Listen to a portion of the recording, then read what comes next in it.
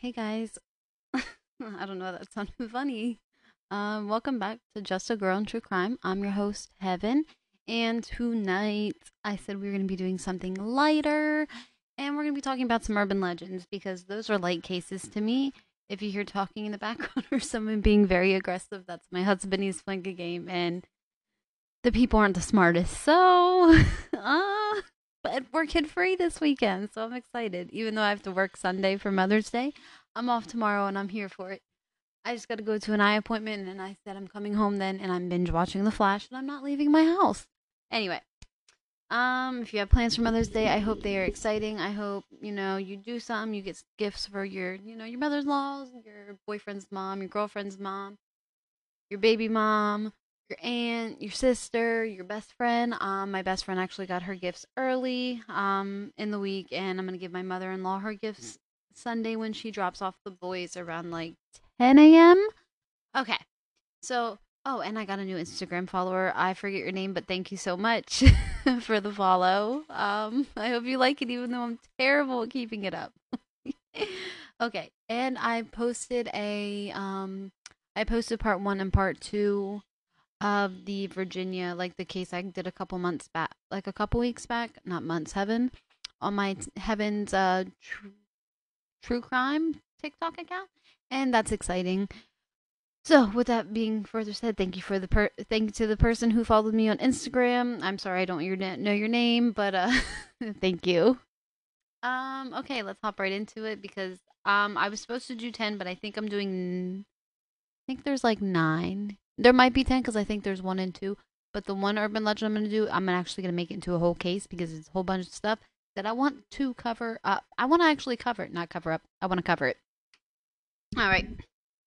So, up first on the docket is the Marf- Marfa lights. And for more than 135 years, people have reported strange lights above the horizon in Marfa, Texas.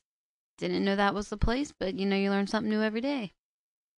Now, no one knows exactly what they are, and that's what really makes them so captivating because nobody knows what these lights are.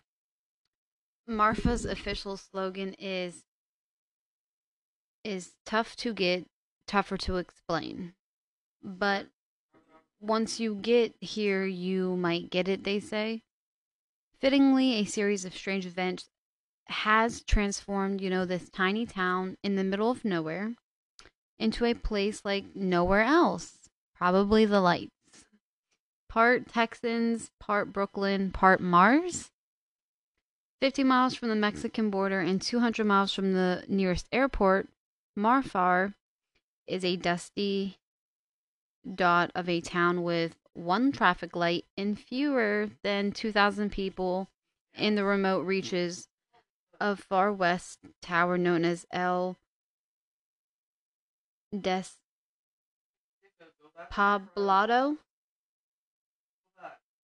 Oh my god, sir. the un I'm not laughing at this. I'm laughing at my husband. The uninhabited, that's what that El Despoblado, something like that. Y'all know I'm terrible at pronouncing big words. Get over it if you don't like it.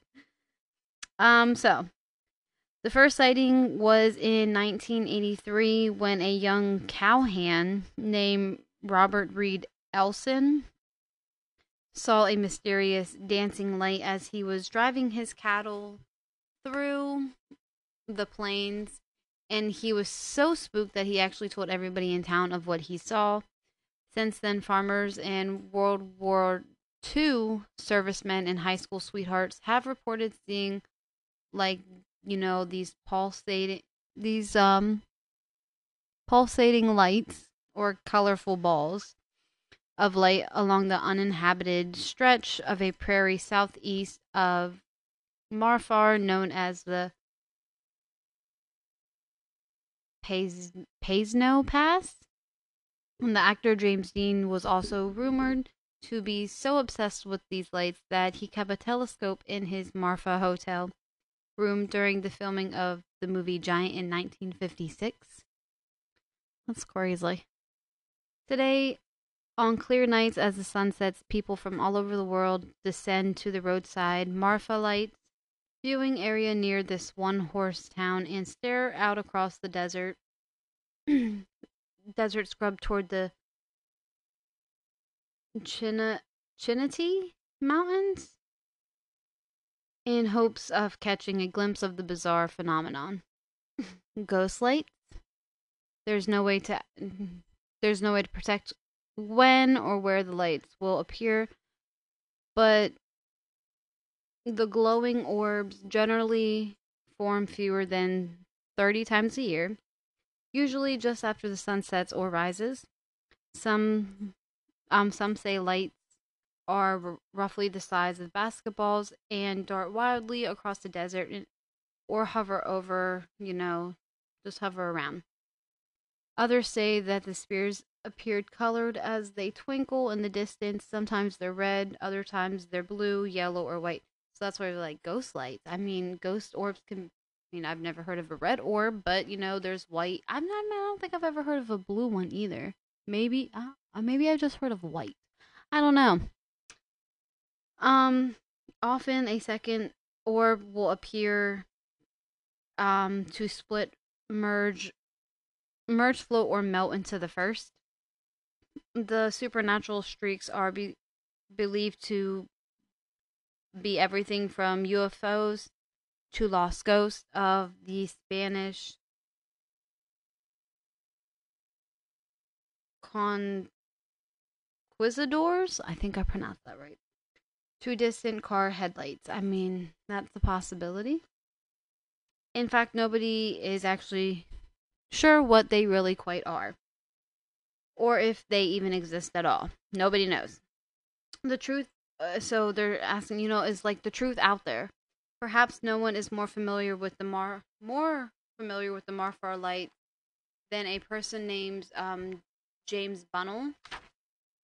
And he was a retired NASA aerospace engineer, and he grew up in the area, and he attended Marfar High School and returned in 2000 to witness a shocking light displaying for which I could find no, he said I could find no reasonable explanation. During the next 12 years, James set out on a scientific mission to investigate and solve the mystery of, these Marfar lights.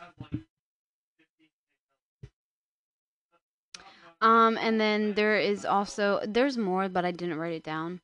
I just literally Googled like urban legends, and then there was these like 10 ones that might scare you in Texas, and that's where I got the Marfar after I searched Marfar lights, which I really hope I'm pronouncing, but I'm not. I don't know.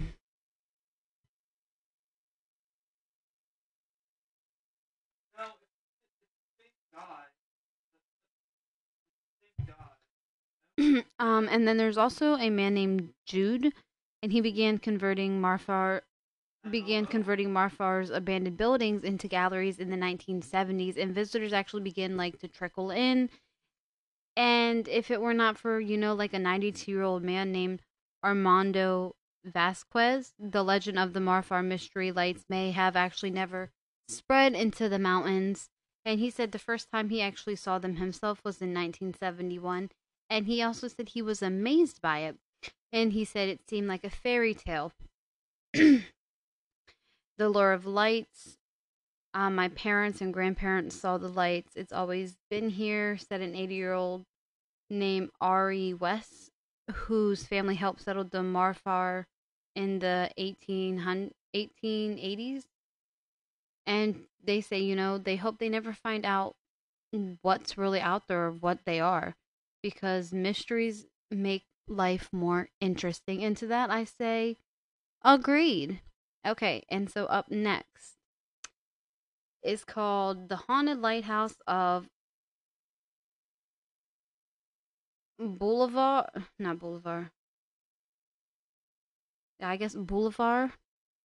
Peninsula. Let's talk about history first, guys.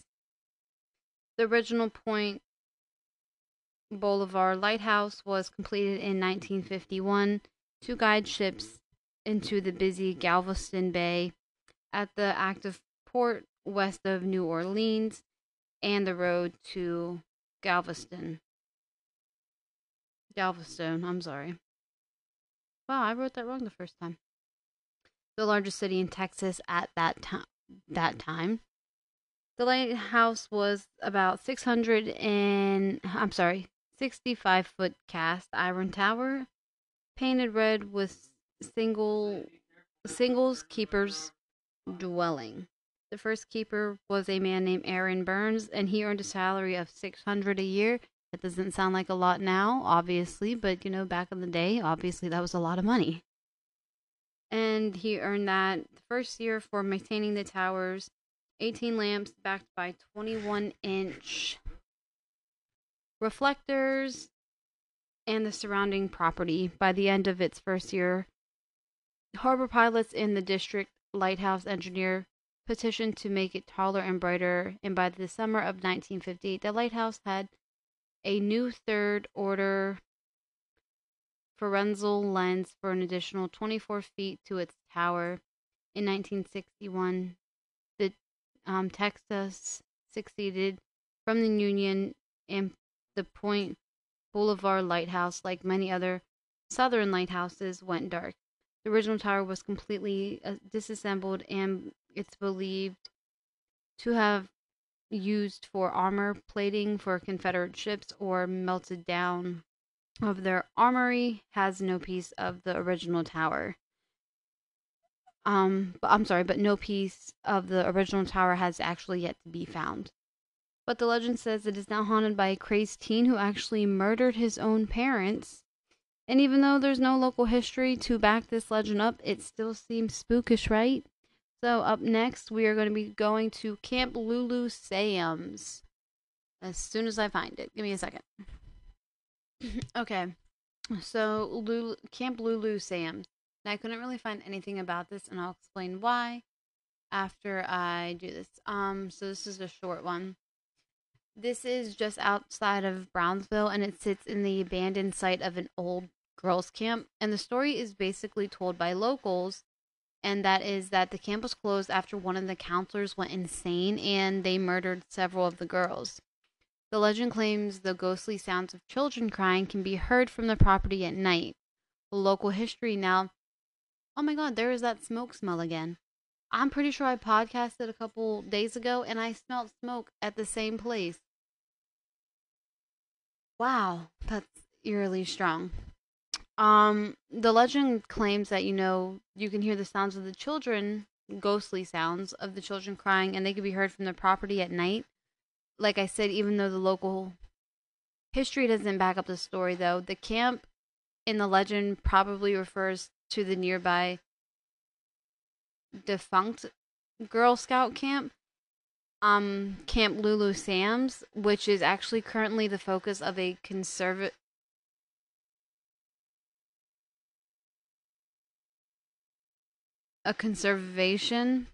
conservation effort. And when I looked it up,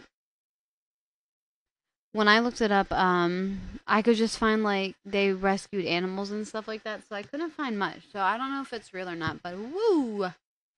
All right, up next is the Censure Theater, and I couldn't find really much of. Hold on, actually. I didn't really find much about this one either, and this is basically an old theater house in Corpus Christi. Said that it's to be haunted actually by a ghost of an usher, not that usher, guys, who was reportedly stabbed to death by a jealous boyfriend shortly after the theater's opening in 1942. And today, actually, the theater is still used, and it is used for wrestling events and concerts. And when I looked it up, it's what it popped up. So I was like, I don't think that's right. But nope, that's actually the stuff it's used for. They convert it into some like community thing where people can like watch wrestling events, probably for schools, and you can go concert and jam out to your friends. But just look out for shadowy figures lurking around in the corner, and if you see one, bam, it's that ghost who was stabbed by her jealous boyfriend. Up next on the docket is Arlington Screaming Bridge. This one's freaky. Hold on.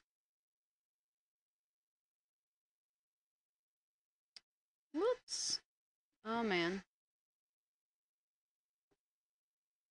Okay. Okay. I was like, wait, what happened? What happened? Okay. Um,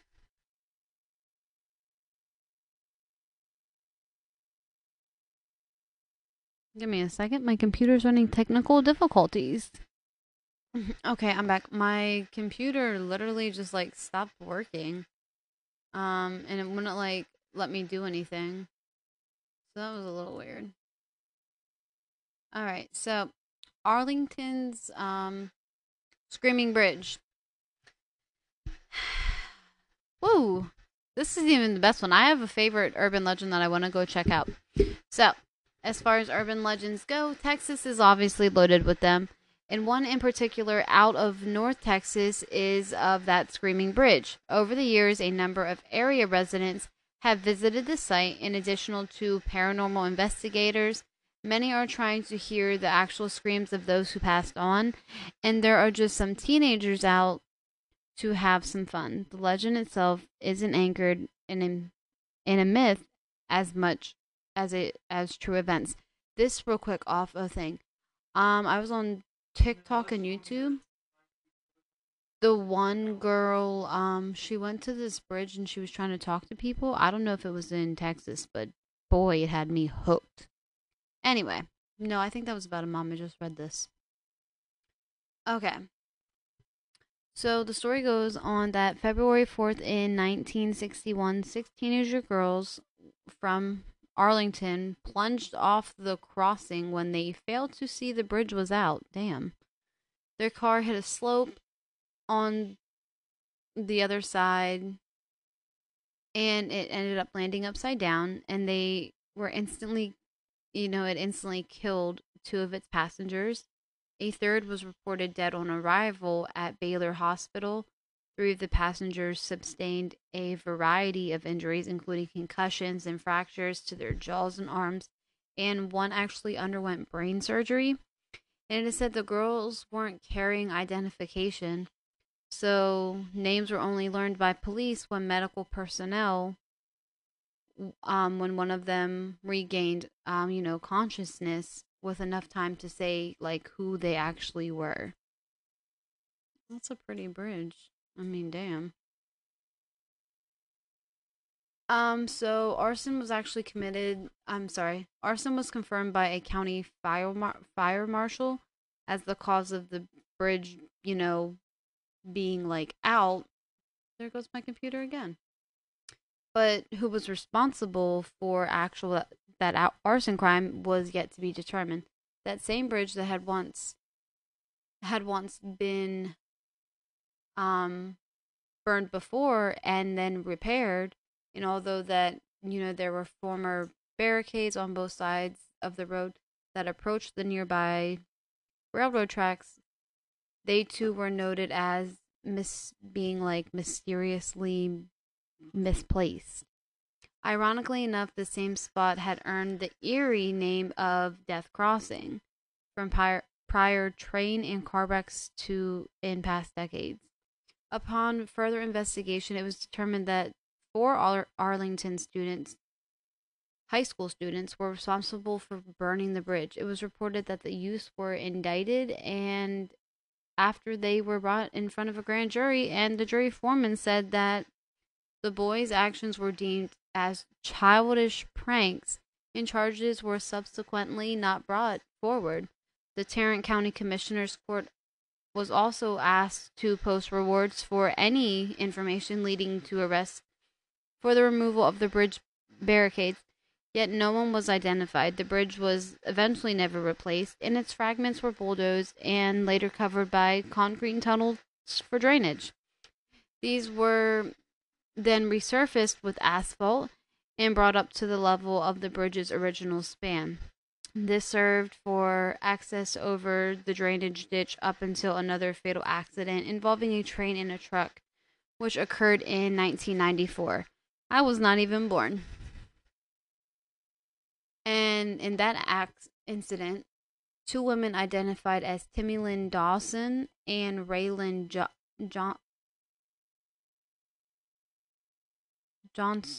Johnston yeah, tried to, make a crossing in advance for an oncoming train.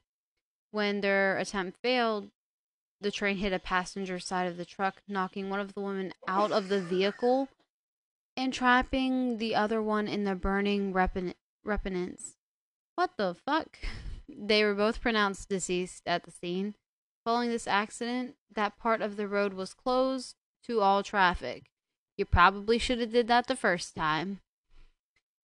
And that's how it got the name the Screaming Bridge. It is subsequently a myth that was formed. The isolated Arlington location has spawned stories of hearing car screeching sounds and the screams of those who have passed on at the bridge, and the witnessing of tombstones of those who died as a result of the incidents. The Screaming Bridge continues to stir up stories as well as imagination of those in the area, drawing the curious into further investigate the infamous scene.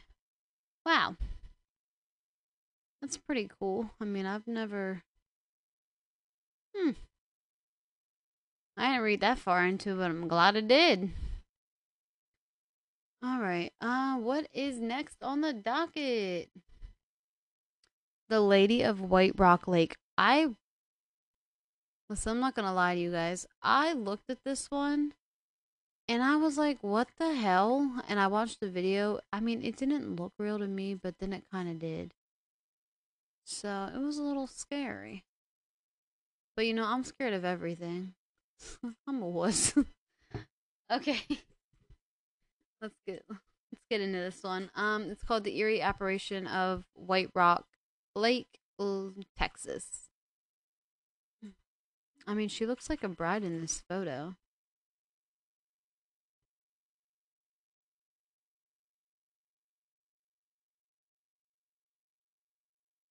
All right.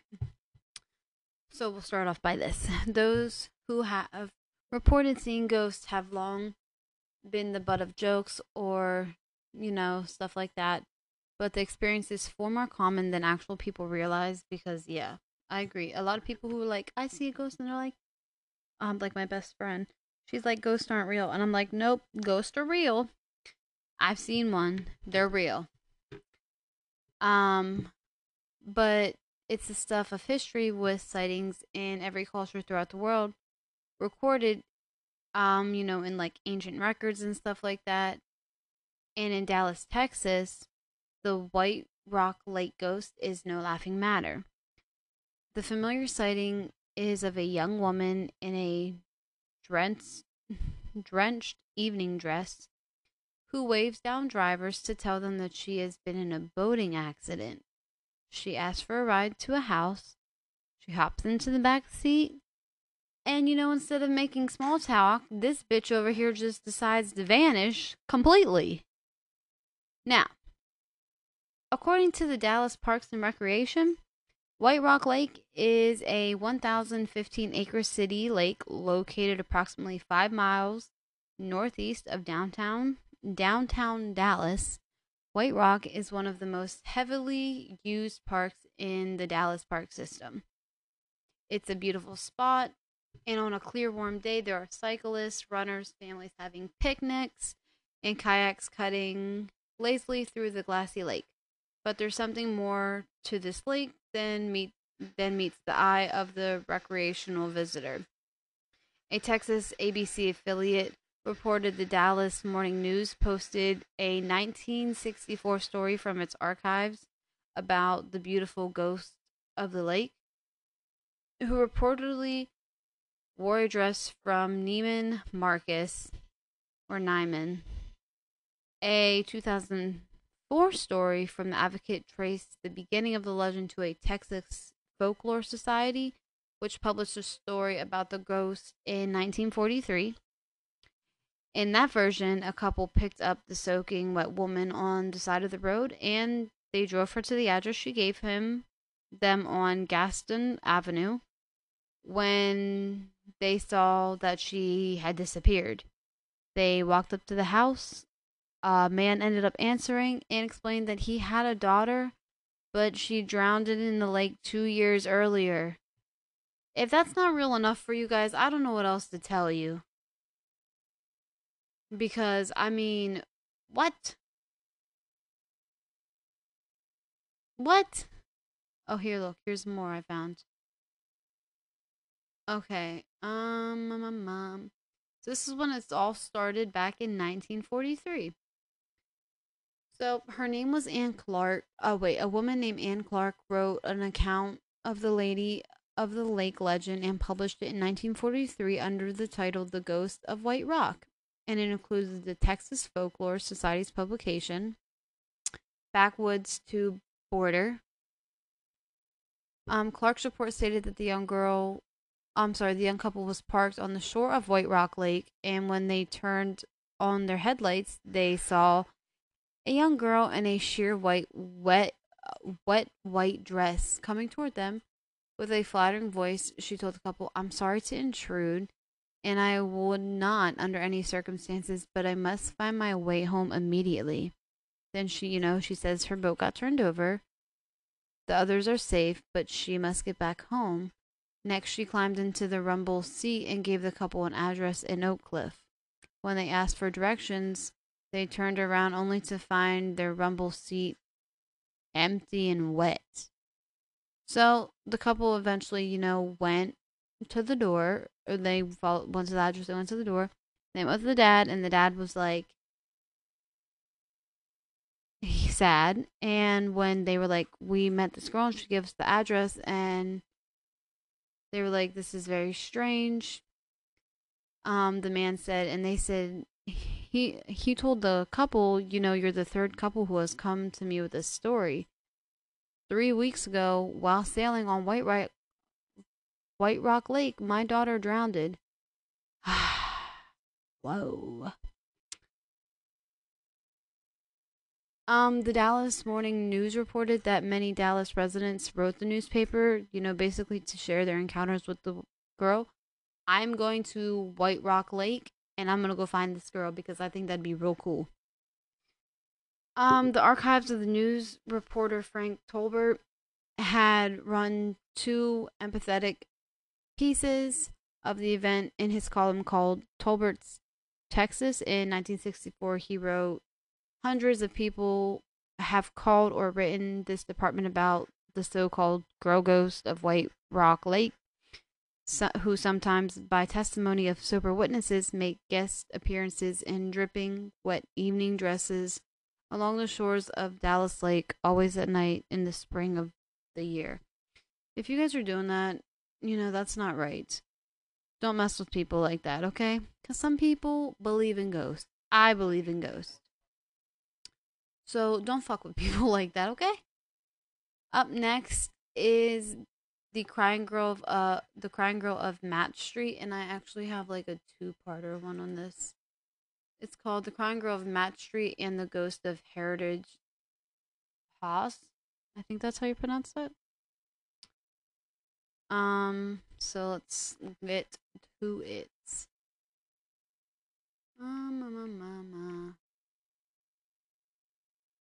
I found this from. It's a website, obviously. It's called Ghost Texas Investigating the Paranormal. So I'm gonna read what they wrote. um, let me see.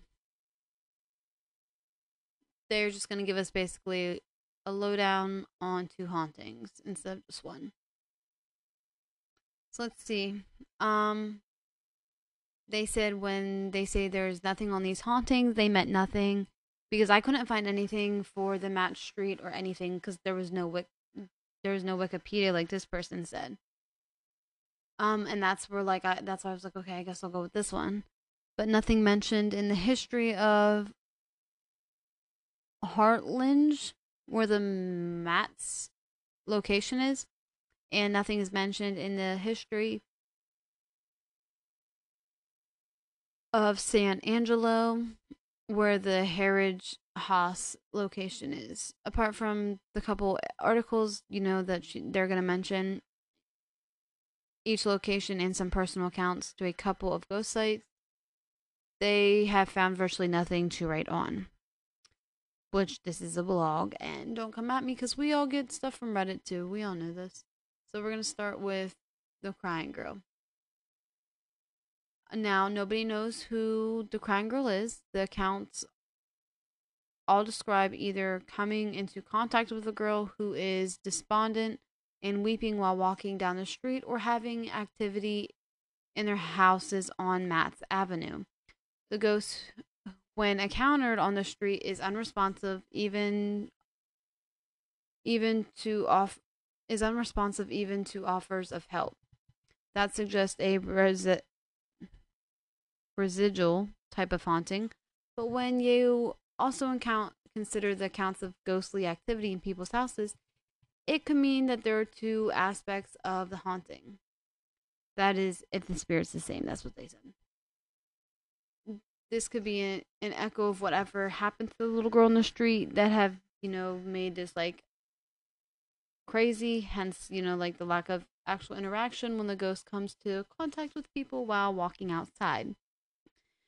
Then there could be an aspect of the haunting where the actual consequences, that's not consequences, that's consciousness or part of the consciousness of the deceased female is haunting those houses up and down the avenue with activity like doors locking for no reasons, cupboards standing open when they're closed only 2 instant ago.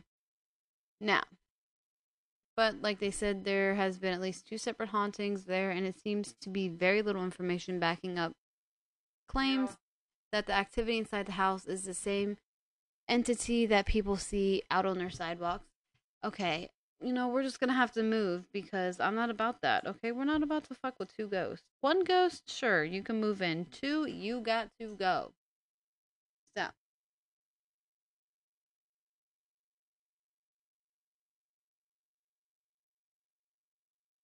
Sorry, I was thirsty if you hear me drinking. The second one is about the other one. And this is the history. They read a couple articles about the history of Harlingen. I'm hoping I'm pronouncing that right. Looking for potential disasters or crimes that might tell who this little girl could be. They found nothing. That is not to say that someone who is very determined with a lot of time in their hands might not find some data when scrolling through old records or newspapers and such on. I don't got that time. I'm a mama too, and I work. Okay, so now on to the Heritage House in San Angelo, Texas. There's a couple articles that state pretty much all buildings in downtown San Angelo have a haunting, and they find this very fascinating. And they ask, don't you? I mean, that's fascinating to me. And they said, anybody up for a ghost vacation? I'm down for it. The Heritage location used to be an antique and lighting shop before the current owners bought it and turned it into a clock shop. Well, that's stupid. Sorry, who likes clocks? They piss me off. The ticking was, that go that kind, like the tick tick tick tick tick tick tick. Yeah, that's annoying. And that location housed other businesses before that. San Angelo is an older town with a lot of history, and the buildings in the downtown area have changed hands and purposes many times throughout the decades. The most informative article they found on the female music-loving ghost of Heritage stated that a female apparition has been seen near a back staircase before fading into thin air. This particular article also claimed that the current owners, the Vallis family, experienced a lot of physical activity in the form of objects moving, although they have not actually seen an apparition. We call that a poltergeist, honey. Don't fuck with them. You watch Supernatural? Alright. Now, I think it's a grandfather. Okay, I had to read it for a bit. Yeah, because that's his granddaughter. Okay. Martin, the owner of the Heritage, also recounted an incident when his granddaughter was playing the flute in the area above the shop and had a bit of a tussle over a piece of music when she was playing. The article recounts how the granddaughter flipped the page into a different piece of music, only to watch the pages flip back to the previous piece multiple times, apparently by an unseen hand. When his granddaughter resumed playing that piece again, the ghost apparently enjoyed the performance and the fight over pages stopped. Contrast between the two cases are very interesting in both. There are claims, of objects moving and the activity is assumed to be perpetrated by a female entity. However, the Matt's Ave case is, a thing that is a distraught, childlike female entity is at the root of the haunting versus like the Heritage Place. The haunting seems to be more of an adult female who enjoys or seems to have like some type of sense of humor. They also find the musical component at the Heritage haunting particularly interesting. Scared sound and music are used to great effect in energy healing. And I wonder if the ghost of the Heritage place finds it so. And they said, would you consider moving on if the right music was played for her? Do you think she'd move? Probably not. Oh, so now we're gonna get into the Mott's haunting on who this little girl is. And they're like, is it really a little girl? Is it a different energy that's basically masquerading in that form? Demon. Many people do not know that energies can be choose, however they want it to be manifested. You manifest into something, and if you're living in a haunted place, oh, here, perfect example, Annabelle over there. You watched that movie, right? And how the demon tricked her parents into basically was like, this is her, this is your daughter. She just wants to live in the doll. And it wasn't actually Annabelle. It was actually the demon who basically manifested itself into Annabelle. And then it like drove the family crazy. Yeah. Okay. So that is, what demons do. I wouldn't put it I don't know what ghosts do, but I wouldn't put it past them. They seem like some shady fuckers. Um, um, and like they said, this is why some hauntings, to they start out like very sweet, like looking like, oh, that's a little girl, oh, that's so cute, she can stay, and then it ends up being like powerful, like an evil spirit. Annabelle, I'm talking to you. Or how, some mediums always say or always seem to see past humans in their death states instead of how the spirits appeared in life. That's freaky. I want to visit a medium, but I also feel like sometimes I'm wasting my time because like that when I told you like in the last podcast like how I smelled cigarette smoke, and I don't smoke cigarettes, and when I was doing it now, when I smelled it above me, it's very weird and stuff like that. So if anyway, if the Matt's Ave entity is a little girl, this person asks, like, how did she come to be there? The lack of information on crimes, disasters, etc. is odd. And maybe she was a little girl who lived on the avenue, and she died of an illness. Or is it a little bit more metaphysical? What if she popped out of a portal around that location and decided to stick around? What the hell is this person on? And they say another possibility is, what if she just kept wandering after her death, crossing miles and miles until she came back to that same spot and decided to stick around for some unknown reason. I've been watching Ghost Whisperer, and if I've learned anything from Melinda Gordon, or AKA Jennifer Love Hewitt, ghosts don't stick around unless they have some unfinished business. So if the ghosts who are haunting me, you have some unfinished business, bring them my way. I'm just really trying to have fun with this. That's all, guys. Don't get mad at me. But unfortunately, in these hauntings, they say we have more questions than answers due to lack of, definite information about the locations, about the entities themselves. And they said they couldn't find any reputable posts about people who actually were able to speak with the Matt's Avenue ghost or the Heritage House entity either. And they said, so they leave you pondering. And then they say, there's some stuff like that. Whatever what they say on it. But I mean, it's good. I like it. And then they posted like 3 links.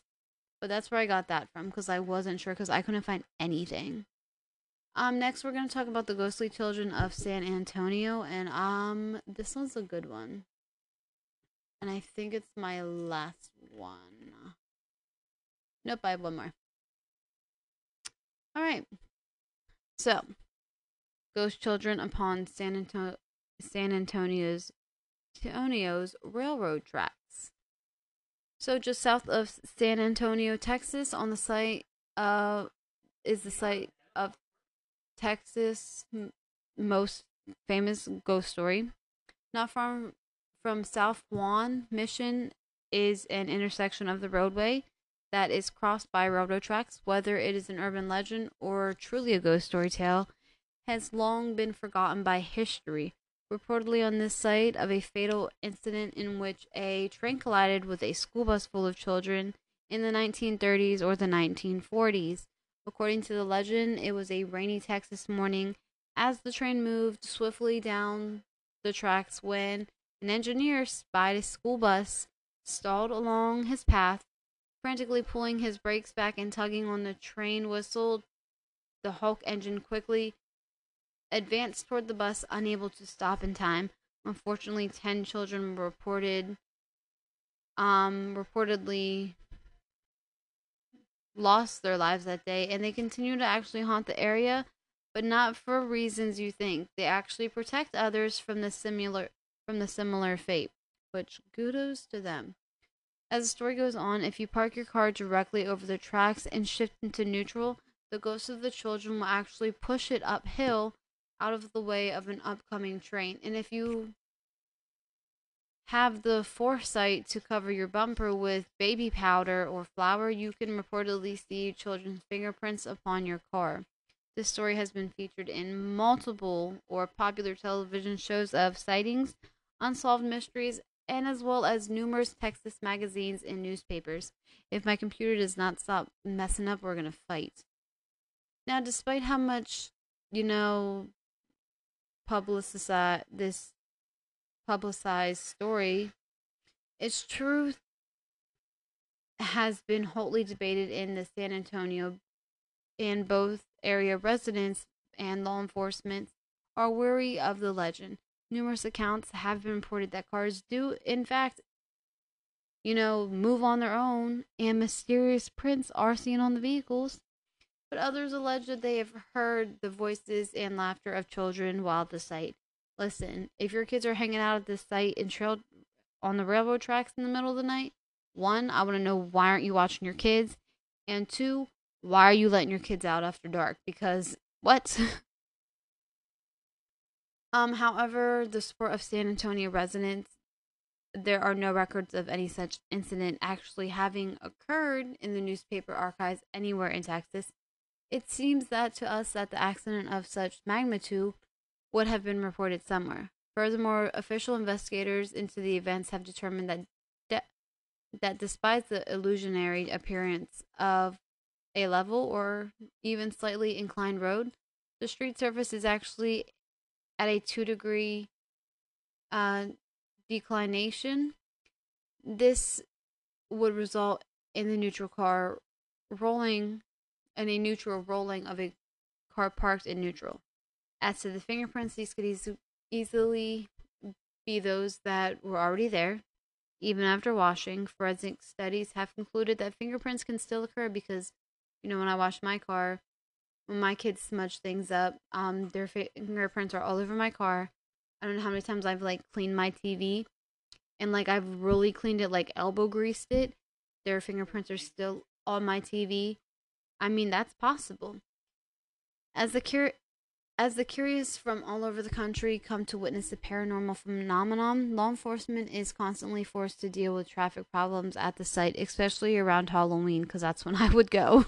Area residents have grown extremely wary of the cons of of all the drugs and the alcohol that seemingly accompany many of the visitors. Unfortunately, a criminal element has also entered upon the scene as reports of carjackings, purse snatchings, or worse.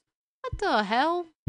And they are perpetrated on the many curious, unsuspecting ghost hunters.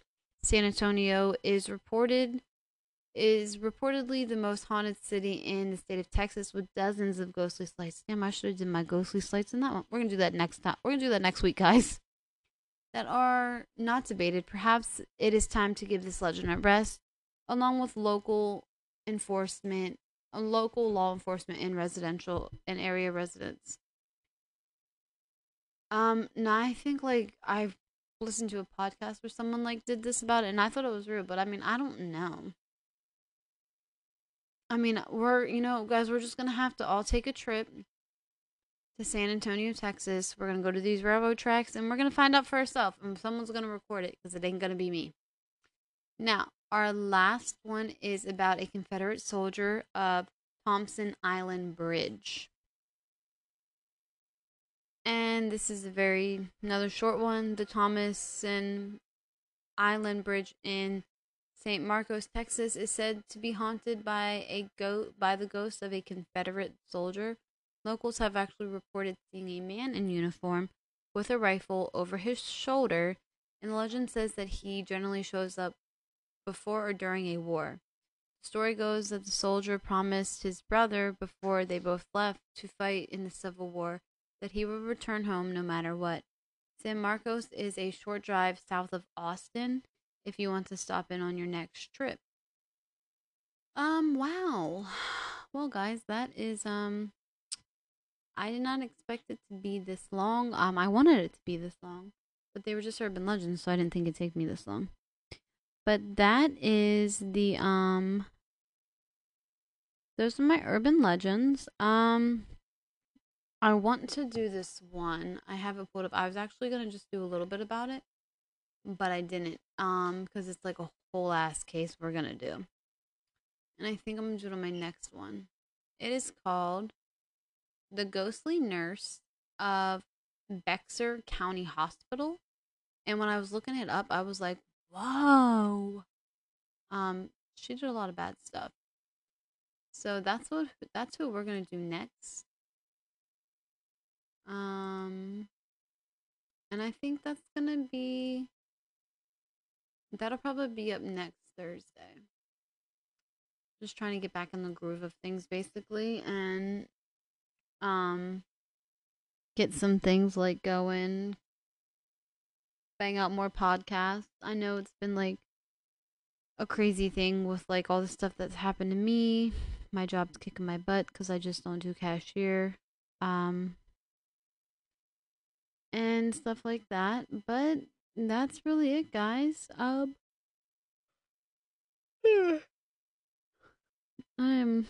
tired, but I'm gonna stay up a little bit. And I'm gonna enjoy my day off today because it's Saturday where I'm at, so that's exciting. And I'm not kid free. I'm not gonna stay up too late because I have to go to my eye appointment. Well, guys, I think that's it. If you want to follow me on Instagram, it's at justagirlandtruecrime. You can send me a Gmail at justagirlandtruecrime@gmail.com. You can like the Facebook page at Just a Girl and True Crime. You can give me a follow or a comment or like on my video on TikTok at Just a Girl and True Crime. You can, review me if you want. You can subscribe to all your friends and tell them what a great job I'm doing. If you want to. Only if you want to. I don't make anybody do anything around here. You can insult me if you want. That's your opinion. I probably won't answer back. But hey, didn't stop some people before. I'm just trying to live my life. I don't think I have anything else. I wanted to do something lighter for the JonBenét Ramsey case because that fucked me up. Not gonna lie. All kid cases do. It's just how it is. But that's. I think that's it. I think everybody, real quick, I forgot to say this in my last one.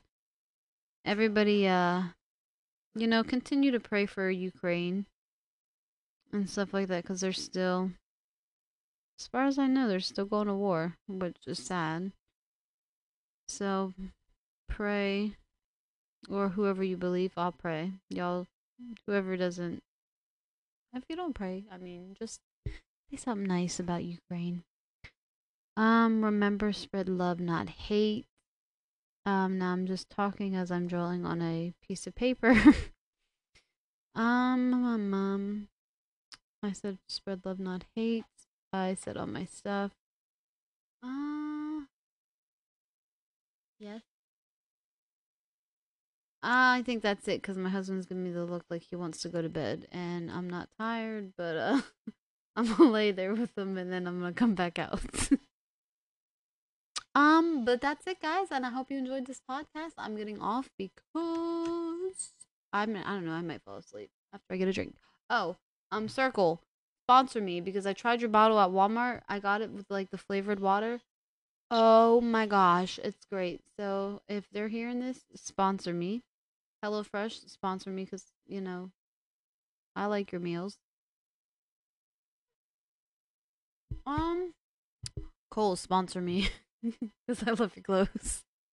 Um, Happy Mother's Day to all the moms and the dads who are out there doing the mom's job as well.